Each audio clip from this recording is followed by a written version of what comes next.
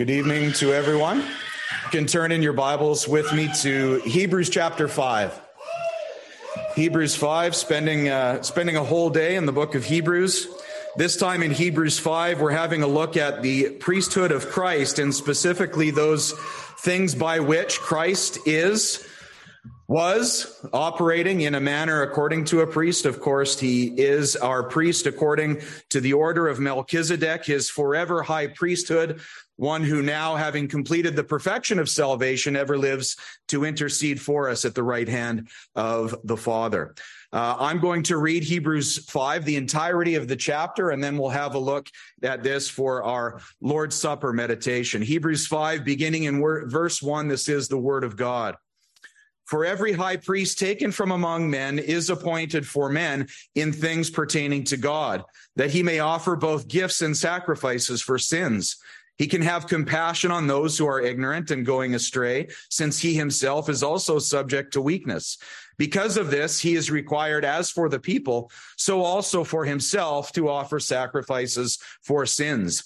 And no man takes this honor to himself, but he who is called by God, just as Aaron was.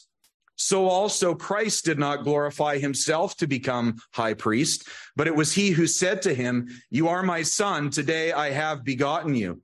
As he also says in another place, "You are a priest forever, according to the order of Melchizedek," who in the days of his flesh, when he had offered up prayers and supplications with vehement cries and tears to him who was able to save him from death, and was heard because of his godly fear, though he was a son, yet he learned obedience by the things which he suffered. And having been perfected, he became the author of eternal salvation to all who obey him, called by God as high priest, according to the order of Melchizedek, of whom we have much to say and hard to explain, since you have become dull of hearing. For though by this time you ought to be teachers, you need someone to teach you again the first principles of the oracles of God. And you have come to need milk and not solid food. For everyone who partakes only of milk is unskilled in the word of righteousness, for he is a babe. But solid food belongs to those who are full of age, that is, those who by reason of use have their senses exercised to discern both good and evil. Amen. Well, let's pray.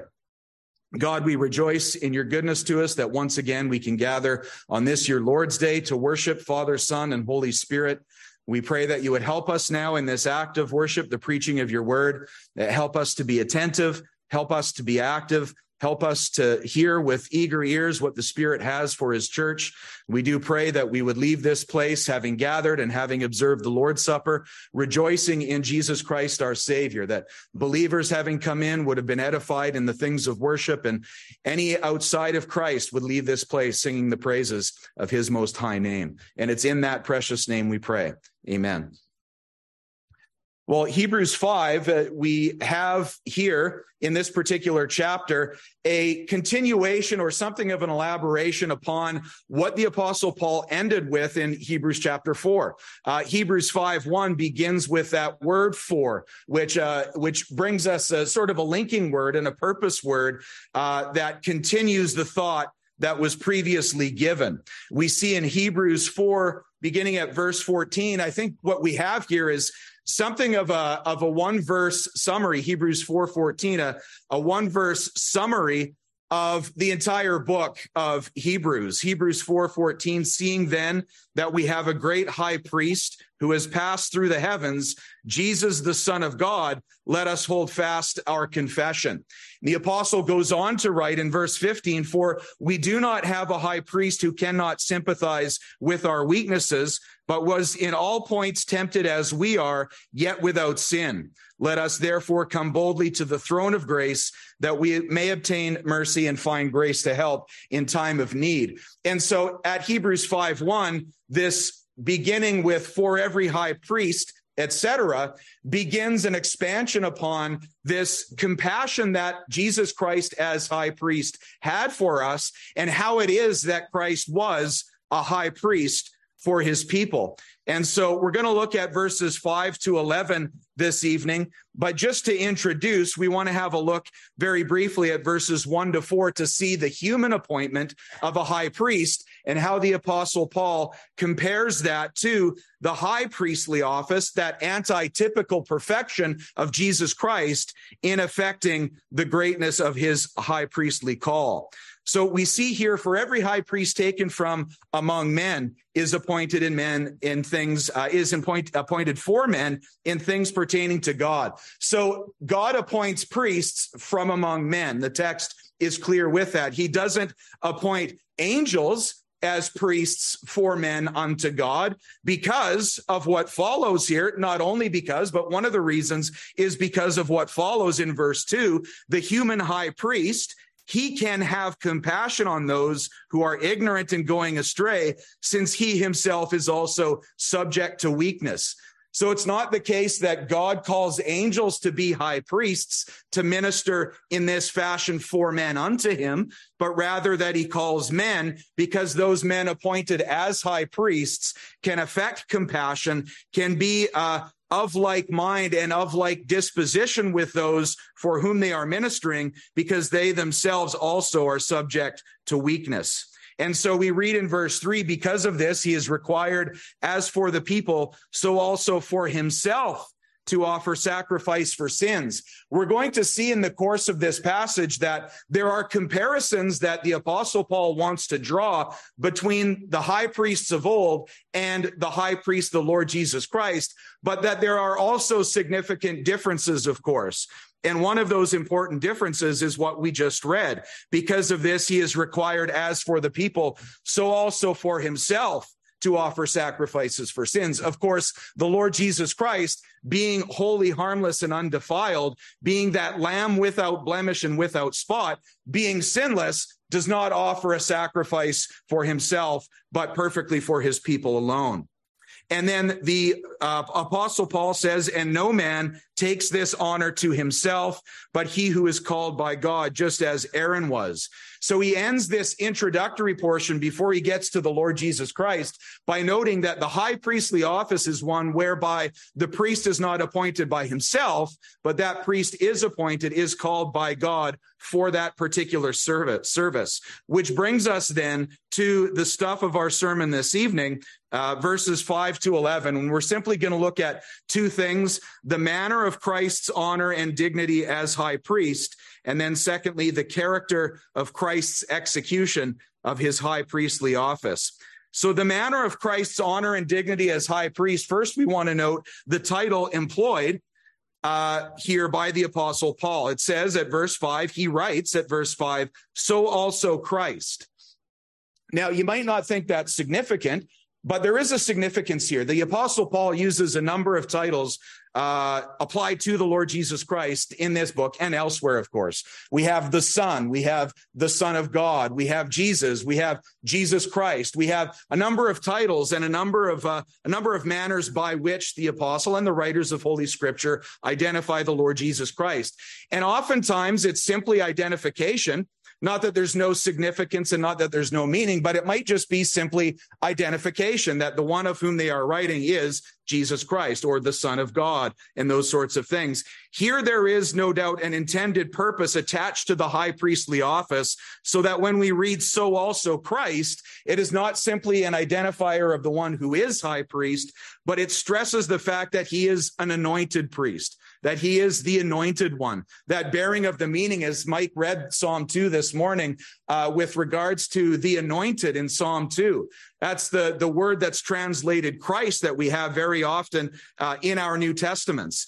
And so we have this reference of Christ, this identifier of Christ, to speak with respect to the high priest that he is the anointed one, the anointed priest for new covenant blessing.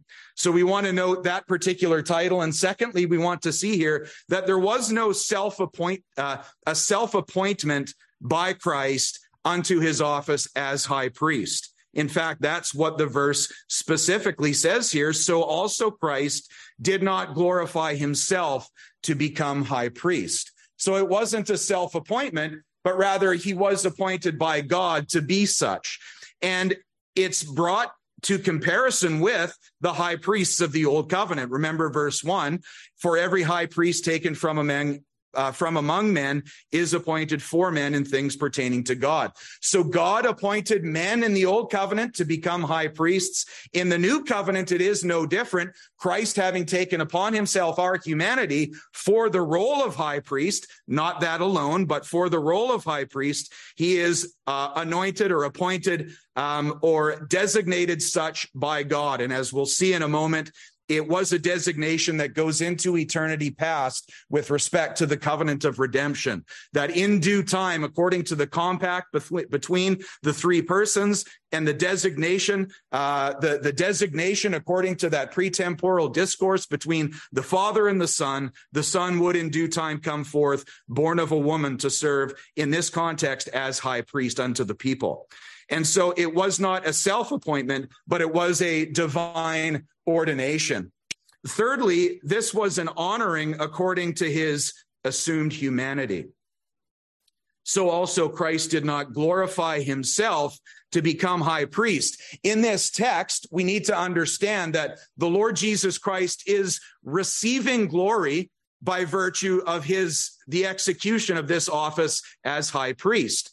As the Son of God, one with the Father, consubstantial with Father and Spirit, the Lord Jesus Christ cannot receive glory. He has unmitigated glory. Our Second London Confession of Faith, with respect to, speaking here with respect to the deity of the Lord Jesus Christ, that he does not receive glory in that manner, the confession writes, God having all life, glory, goodness, blessedness in and of himself, is alone in and unto himself all sufficient, not standing in any need of any creature which he hath made, nor deriving any glory from them, but only manifesting his own glory in, by, unto, and upon them.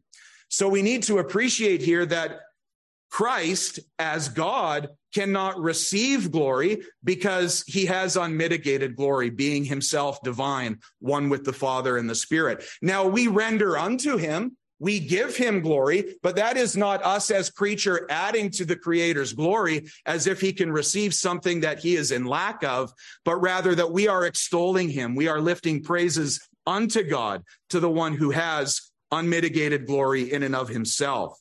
And so when we read here, so also Christ did not glorify himself to become high priest, this was an honoring or a dignity or a glory with respect to his assumed humanity. John Owen writes, but he was man also. Just before I finish that quote, this particular passage is used by many errorists and heretics in the history of the church to argue against the deity of Christ. We saw that this morning in Hebrews chapter 1, where there we have this positive assertion concerning the unmitigated glory of Jesus Christ. He is the brightness of the Father's glory and the express image of his person. Here, for example, the Socinians in the 17th century would seize upon verse 5, so also Christ did not glorify himself. And they would say, well, there you see, Christ can't be God, because here it says that Christ could not glorify himself, but rather he relies upon another to glorify him. And of course, the answer is, as it is given here by John Owen, but he was man also. You see, we would jettison, or we would be able to cast off a lot of Christological errors and problems if we simply as Christians came to the solid realization, or impressed upon ourselves prayerfully always, the solid realization that Jesus Christ is very God and very man, yet one Christ, the only mediator between God and man. So that when we come upon texts that speak of Christ in a lowly manner, for example, when he eats, when he weeps, when he is tired, and those sorts of things, we can see that those speak with respect to his humanity. And when the Bible speaks of lofty things, we can see that those are speaking with respect to his deity. So when we come here and we read, so also Christ did not glorify himself, we can agree with Owen, but he was also man. And these words are spoken not with respect unto his divine nature, but his human. It was so unto his human nature, even as it was united unto the divine, for it was capable of glory, of degrees of glory, and an augmentation in glory. And he cites John 17:1 and 1 Peter 1:21. Many have argued from John 17:1 that Christ somehow was diminished in his glory during the incarnation. But John Owen here, as with Orthodox Christianity throughout the centuries, acknowledges that it's speaking with respect to his human nature. God cannot waver or wax and wane in degrees of glory and cannot be augmented in glory, but Christ in his assumed humanity can. And so once again, this is an honoring and this is a glory according to his assumed humanity. And what was it? What was this glorifying? What was this honoring? What was this dignity? Well, I think we can conclude from the pages of Scripture and from the book of Hebrews itself and from the context as we move towards verse 7 and following that it was the perfection of his saving work. He was glorified in the act of doing what the Father sent him to do. He received honor and dignity by virtue of being the anointed and appointed and ordained high priest to effect the salvation of a multitude that no man can number from every tribe and tongue and people and nation. And upon the heels of the perfection of that work, perfectly executing the work that the Father sent him to do, he's exalted to the right hand of the Majesty on high, where he receives glory, dominion, and a kingdom. And so therein we can see the glory of the Lord Jesus Christ in his completion of this high priestly office. The person, of course, who became high priest, fourthly, is divine. Notice well, before we move on, we want to make note of this. So also Christ did not glorify himself to become high priest, but it was he who said of him. So it's not Christ who glorifies himself, but it is here the Father that says to him, "You are my son, today I have begotten you." And also in another place, "You are a priest forever, according to the order of Melchizedek." So Christ doesn't honor or glorify himself, but rather the Father, the one who said to him, "You are my son," and the one who said to him, "You are a priest forever." It's that one who glorifies Christ in the execution of his perfect work.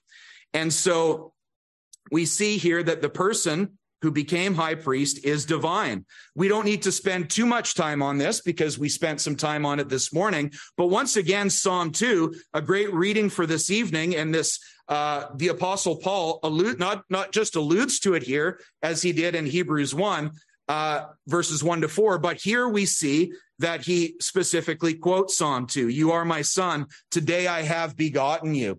And then in another place, "You are a priest forever according to the order of Melchizedek." Just a brief excursus for a moment on, as he also says in another place, if Pastor Mike ever says that it says somewhere in the Bible such and such, he has warrant from the Apostle Paul here to say that, because the Apostle Paul doesn't say, as he also says in Psalm 110, he says, as he also says in another place. So Mike, you have Paul's blessing. But getting back to sacred things, we have here the reality that Jesus Christ is set forth as the divine one who assumed humanity for our recovery. Never tire Christians of hearing, that truth. In the Reformed faith, we preach often of Christ, and there's a good reason. Never tire of hearing of Christ every Sunday. Never tire of hearing of Christ as the one, as that one glorious in his divinity who condescended in infinite condescension to assume our humanity for our redemption and for our recovery. Never tire of that. Never roll your eyes, because therein we have our blessedness in the person and in the work of the Lord Jesus Christ. And it's spoken of here once again, as it was alluded to in Hebrews 1:1-4, "You are my son, today I have begotten you." Some miserable souls seize upon "today I have begotten you" and try to force that as a time-bound birth or a time-bound begottenness, because it says, "Today I have begotten you." I think what we are to capture from the language of Psalm 2, and as it's reiterated in the New Testament, is the fact that insofar as the Father is divine and timeless, so too then is any begottenness also eternal and timeless, so that the one begotten is just as eternal as the one who is begetting. And you see, with respect to the word "today," we have the glorious reality that in our God, or with respect to our God, Father, Son, and Holy Spirit, It is always an ever-present and undivided and non-chronological today. In his boundless perfection, in his timeless and boundless perfection, it is an ever-present and boundless and eternal now with respect to God. There is no antecedent and subsequent in God. There is no before and after in God. There is no yesterday and tomorrow in God. There is truly, really no today in God unless we speak of it as a non-chronological, ever-present and eternal now. And so when God says, today I have begotten you, or when we read, when he reveals to us this language, today I have begotten you, we are to understand it as ascribed to God in the measure of eternity, not in the measure of created time. And so Christ, the one alluded to here as the high priest, not alluded to, the one spoken of here as high priest, is also eternal, is also atemporal, is also timeless in his divine perfection. And we have the reality of his eternal begottenness set forth, truly his deity. You are my son, today I have begotten you. And so the person who becomes high priest is divine. Again, an undiminished essential likeness with the Father. Fourthly, it was a unique priesthood of the order of Melchizedek. Notice the language as he also says in another place, you are a priest forever according to the order of Melchizedek. So as there are similarities that the Apostle Paul is drawing here to the earthly priesthood in the Old Covenant, that is being appointed, taken from among men and being appointed by God, there are also dissimilarities. And this is where we find one of them. You see, because Christ was of the tribe of Judah, he was not of the tribe of Levi. And it was then impossible that he should become a high priest if that's the case. He's from the tribe of Judah, but he has a unique priesthood as the Bible typologically represents in the Melchizedek of the Old Testament, and as it specifically and anti-typologically asserts in the New Testament, that is with regards to fulfillment, that he is a priest forever according to a different order from that of Levi. He is according to the order of Melchizedek, that one without days, without beginning and end, without mother and father. So the Lord Jesus Christ, unlike the earthly priests of Levi, he has an abiding priesthood. He has an eternal priesthood. He is Christ, the forever high priest. And so his priesthood is unique. As much as there are necessary similarities drawn between the human priesthood of the Old Covenant, there is just as much and vitally dissimilarities drawn by the Apostle Paul in order to assert that there is something special, there is something infinitely special about the high priestly office of the Lord Jesus Christ. And then lastly, under the manner of Christ's honor and dignity as high priest, we want to note that this was according to that eternal compact, the covenant of redemption.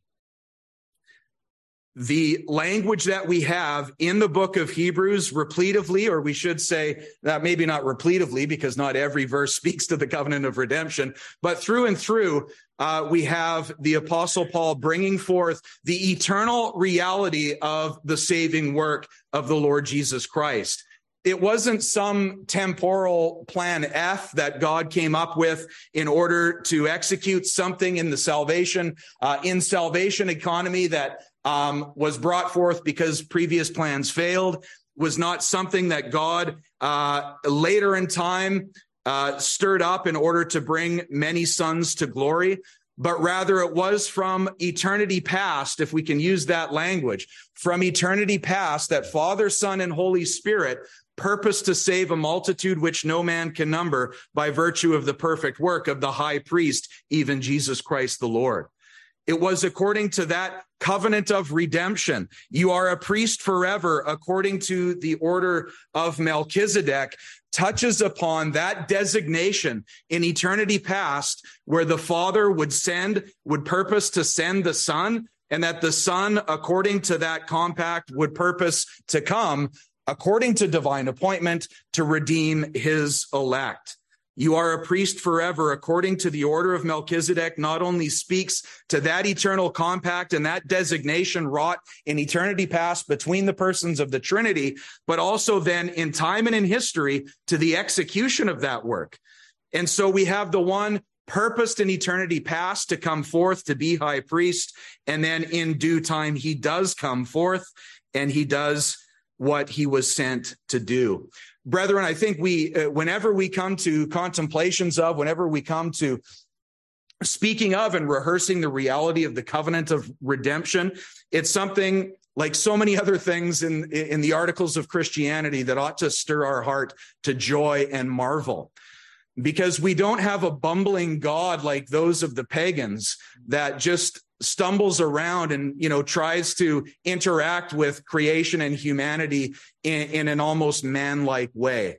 We have a God eternal, infinite, eternal, and unchangeable in all of his glorious perfections, who before the foundation of the world, according to that divine perfection, purposed amongst the persons of the Trinity, Father, Son, and Holy Spirit, to save in due time the elect of God, and that perfectly through the work of Jesus Christ. What a glorious eternal plan we have in Father, Son, and Holy Spirit. As we observe the Lord's Supper in a number of minutes here, we ought to reflect upon the covenant of redemption as that foundation for Christ's doing and dying and rising again. The love of God as that foundation, the grace of God as that foundation, the mercy of God as that foundation. It is a remembrance that we have in the Lord's Supper. Among many other things, one of the purposes of the Lord's Supper is, as Christ had commanded, that we would remember him until he comes again. And part of that blessed remembrance is to reflect upon, to have sweet contemplations of the eternality of the plan of redemption, that it was not some subsequent plan antecedent to plans or subsequent to plans that failed, but rather it was from the outset the one plan to save the elect unto the glory of God. Well, let's move on then lastly here, and secondly, to the character of Christ's execution of his high priestly office. First off, we want to note that it was real.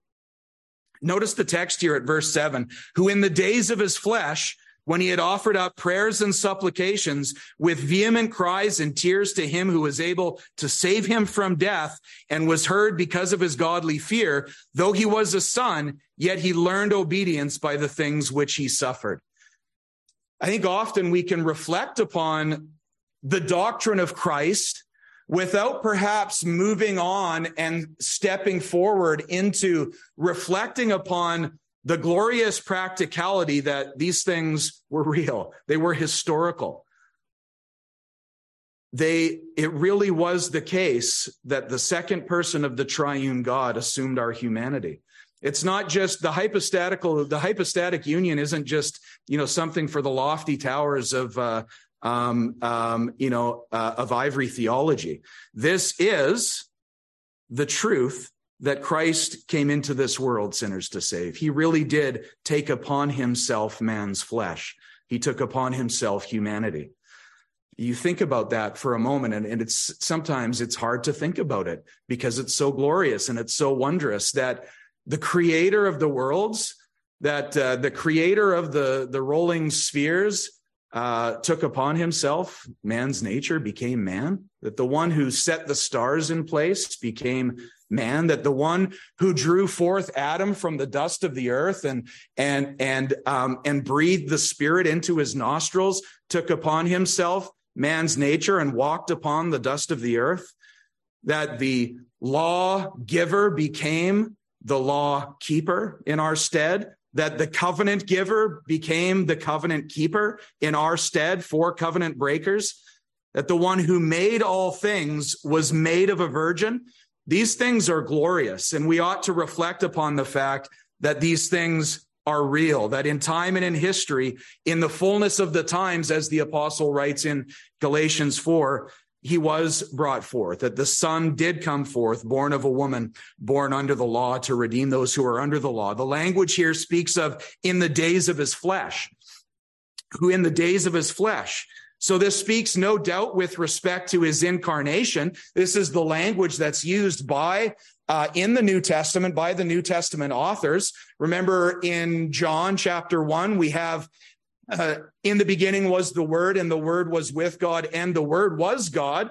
And then in verse 14, and the Word became flesh and dwelt among us. And so this speaks no doubt with regards to his incarnation, that the Lord Jesus Christ really did become flesh. What a glorious condescension.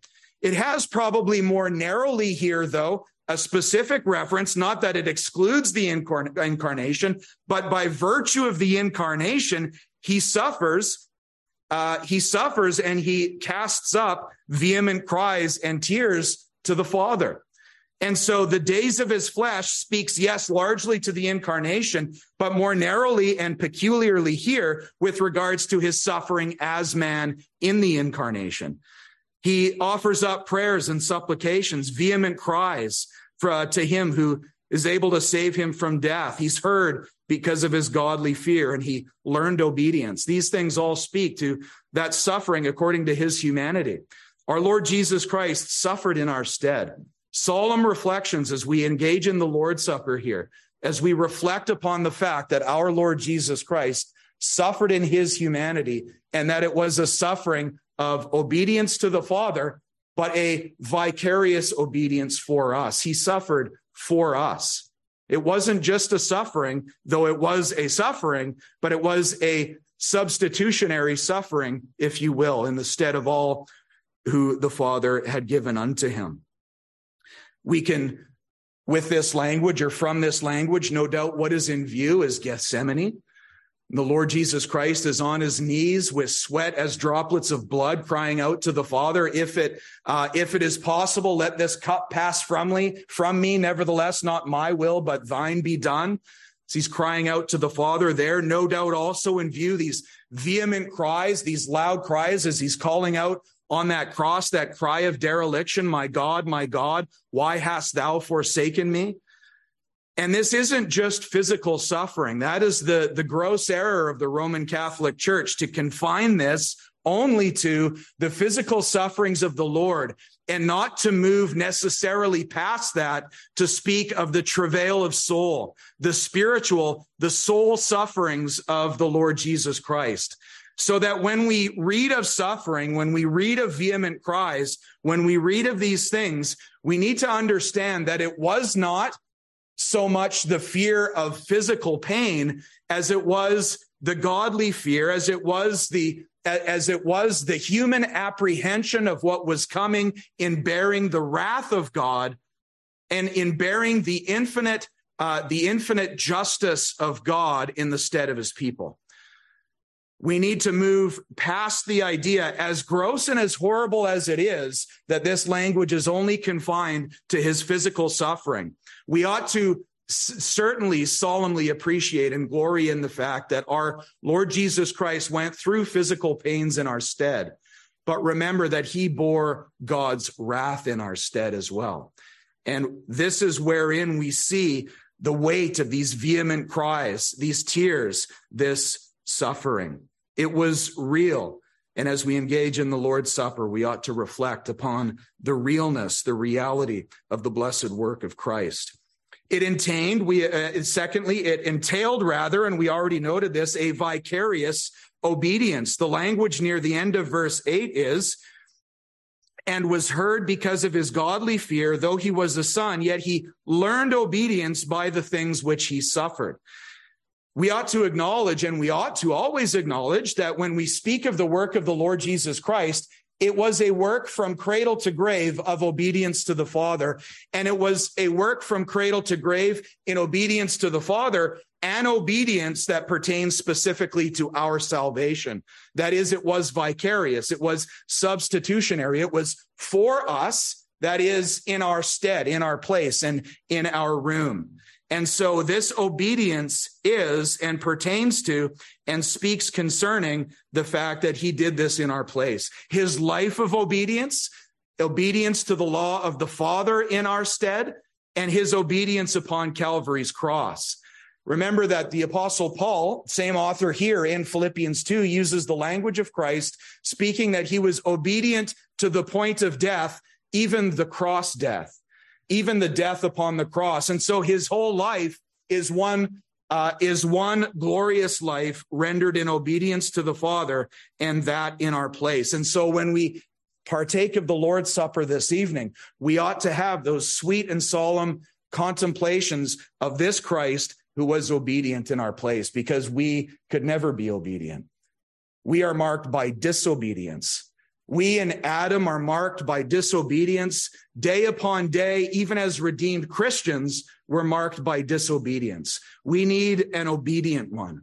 It's not going to be us. It's not going to be an angel. It's not going to be some other man. It's going to be, and it was, and it is eternally, the God-man, even Jesus Christ the Lord, who was obedient in our stead.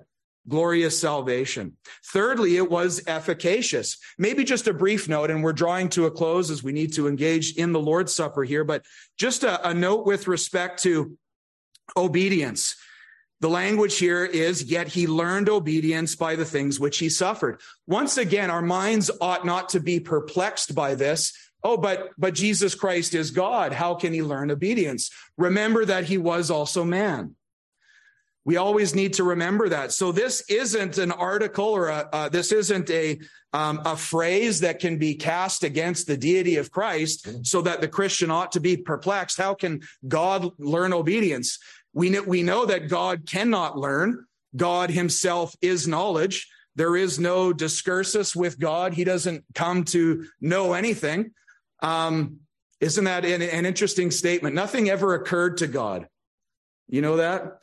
Things occur to men, but nothing ever occurred to God, because God is eternal. He is himself knowledge. He does not come to learn of things because he is knowledge and the fount of it.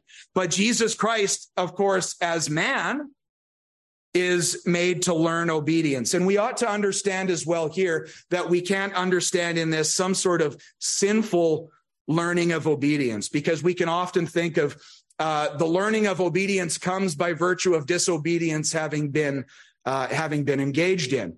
But that's not what we're reading here. This just has to do with the experience of suffering by which he learned through suffering obedience to the Father in executing the covenant of redemption historically. It was an efficacious salvation. Christ really did perform and perfect salvation. Verse 9, and having been perfected, he became the author of salvation to all who obey him.